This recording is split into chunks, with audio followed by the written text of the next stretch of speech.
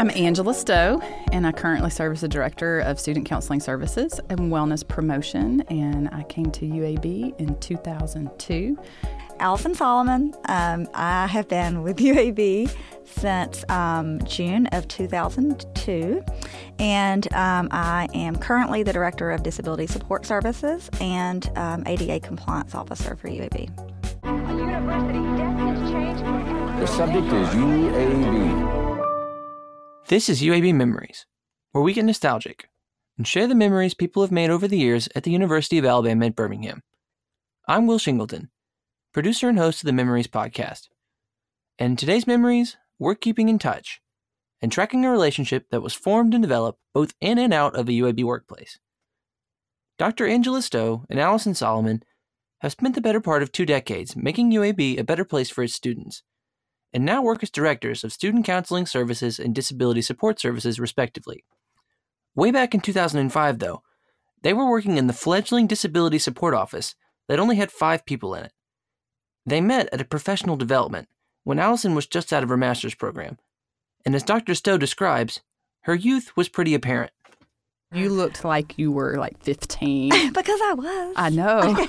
There's no way she's a professional staff. I can say that now, 14 years later. But obviously, it was very memorable to you during that experience, right? You know, I think it was just at the time our office had 3 people, so I think I was probably so busy. I couldn't fully remember. A lot of that I don't remember.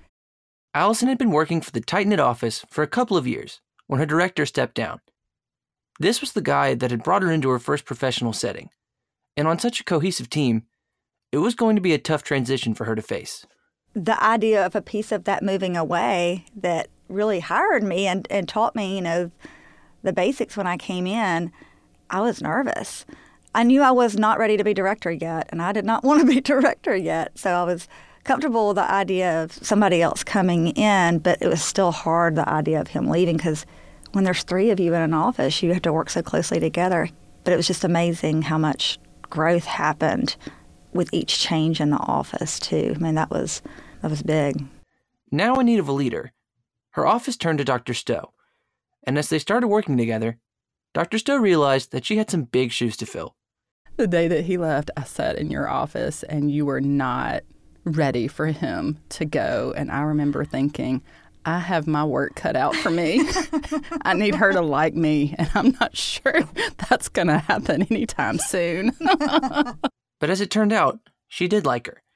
And Allison was actually really eager to get the chance to work with her first female boss. I know that I got really excited about the idea because there were so many ideas and things that I had, and we were just trying to keep our head above water, but I could see that there were opportunities and needs. And I remember there was a couple of things that I had ideas for, and Angela was hired for the position, brought in as the director. And I do remember going in and sitting down in her office, and I had an idea for something that I wanted to do. And she goes, well, go do it. That's your baby. Go do it. She was excited along with the rest of the team. But even with that in mind, Dr. Stowe was a little intimidated by how close the team was. It was almost like they had their own language around the office. And she knew that if she wanted to run the group as well as she could, she'd have to learn it. And some of it was a little weird.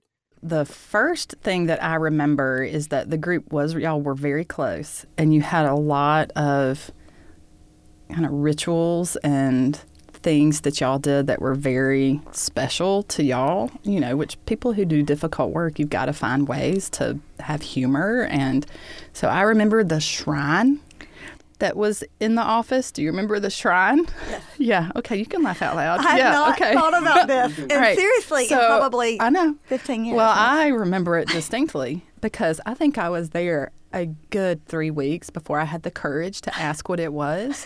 And it was this collection of like the most random items. I don't even remember what was there, but I would walk by it and I think, what is that? Like, that is something. And then y'all called it the shrine. Yes. And the shrine was just where it started. It got even a little weirder. There were secret societies that were formed as well, that there were items that would go around. And this is throughout student affairs. And if it landed on your desk, you had been selected. You'd been chosen. The Bluebird, wasn't it? Right, the Bluebird of Happiness. Bluebird of Happiness, that's right. It would just show up if in your landed, office and you were chosen. That's right. Shrines? Secret societies? This was a professional office, right? What was the point of all of this?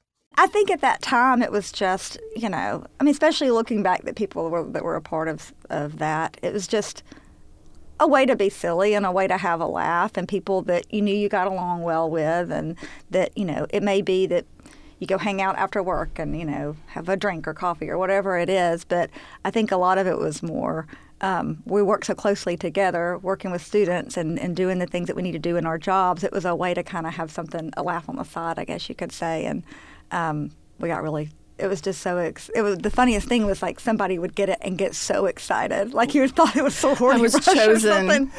Exactly. And so it was funny. I mean, it was silly, but. Yeah, just imagine being new and the director and walking in and thinking like, this is something. I know it is. I am too scared to ask. And probably you're thinking this has got to go. Well, yeah, I didn't say that, but yeah, I think it did ultimately go, but I didn't get rid of it right away. Yeah, it was phased out. Necessity is the mother of invention. And in an emotionally demanding office space like disability services or student affairs, this team needed a way to keep things light. These offices work to accommodate a variety of different disabilities around UAB's campus, and to protect students' mental health so that everyone can have a chance to succeed. And it's tough work. That gave birth to the Shrine and the Bluebird of Happiness and whatnot, but it also helped develop an incredibly close relationship between Angela and Allison. They've had a lot of highs and lows working together, but one of their most entertaining moments came during a student affairs event. We had the division spring, what do we call it? The awards banquet? Employee breakfast. Employee breakfast, that was it. And we always had a theme. And that year's theme was sports, UAB athletics. UAB athletics. And so we decided that we would dress up as UAB vintage women volleyball players, vintage. Yes, way back. Yes. We made our shirts. You made our socks. Tube socks. Tube green socks, and gold tube yes. socks. Sweatbands, armbands. And at that time, we couldn't find any UAB headbands or sweatbands, so we bought them and made our own, which is reflected in the picture. And again... And still in our office. Yes. I still have those items displayed on my bookshelf. Yes. Yes, and my children wear those items. Well, and the funny thing is we're Puffy walking around the breakfast and people were like, so when were you on the volleyball team? Like they thought they were our uniforms. And the great thing was, so Angela was the director. I, at that time, was a disability specialist. We'd not created the assistant director position yet. But on the back of her shirt, it was a 1, on the back of mine was a 2. Funny moments like that one help bring some much-needed levity into a pretty serious job. But no matter how hard they tried, Allison and Angela couldn't always keep it light. And it was during those times that their relationship developed the most. They found that although they were very different, those differences made for a really good working partnership and friendship.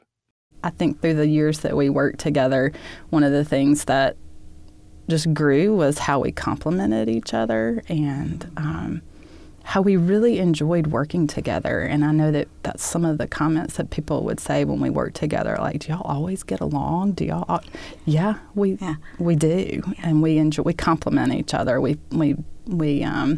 You build like where my weaknesses are, and you're able to make things happen. And when I have these big ideas that, may not make sense, you're able to help make them happen. And it was really a lot of fun.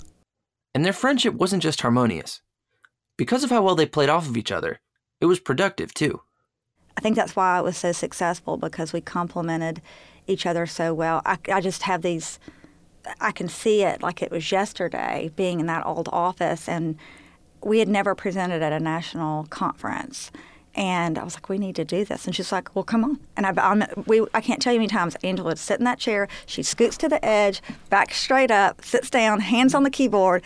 And then we would start, and we're just like, boom, boom, boom, boom, talking through. And she's going. And I remember at the end of that, I think it was that first time, if not the next year, 2 of our proposals were accepted, not 1 but 2 at a national conference. And so it was just whether it was something at home on campus, something that we were trying to do, training and things like that, or something big like at a national level, it was very easy.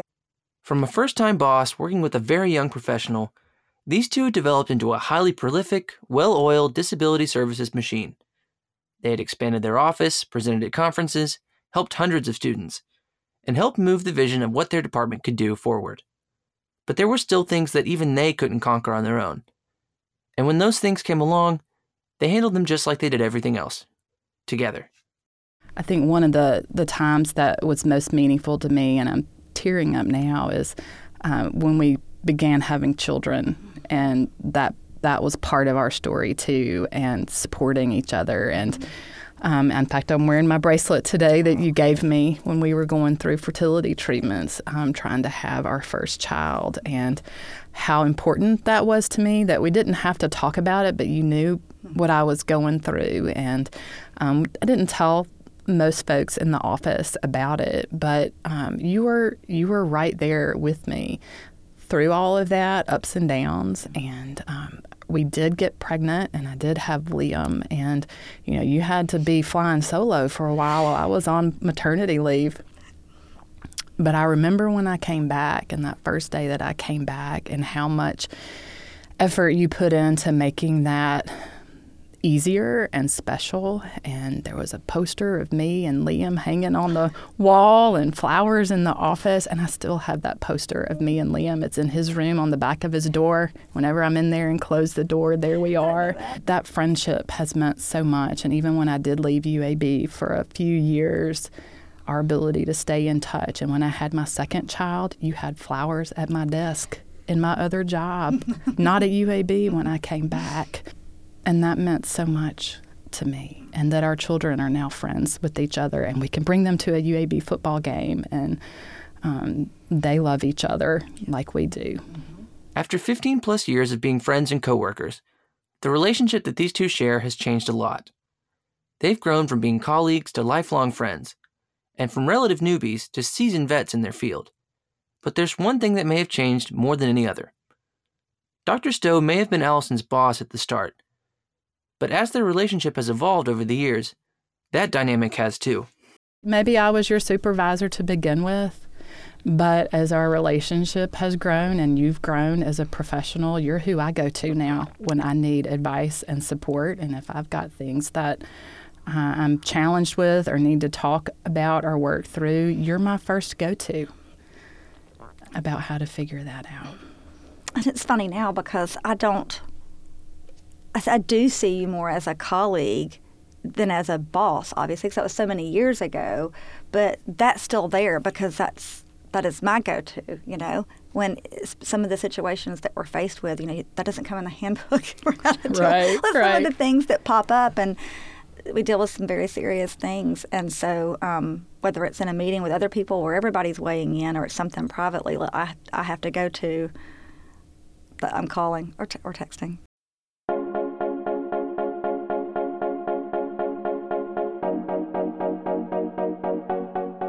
Compared to when they started, in 2020, the Student Disability Services and Student Counseling offices are almost completely unrecognizable. They've gone from an office of 3 or 4 people total to both having multiple full-time employees in offices that aren't located way off campus. You remember the student counseling programs that we talked about in the Black History Month episode? Those are a part of student counseling services. And that's just one example. There are dozens of programs and events that both of these departments are responsible for. And both Dr. Stowe and Allison have had a hand in a significant amount of all of it. These programs, like Dr. Stowe said, are their babies. They've helped them grow and develop over the years, to the point that it's hard to imagine them without them. They set a powerful example of how to capitalize on the opportunities for innovation that UAB provides, but also how no matter how good the opportunities themselves may be, they're nothing next to the people you might get to share them with. I'm Will Shingleton, and today's memories are about how making friends at work can work.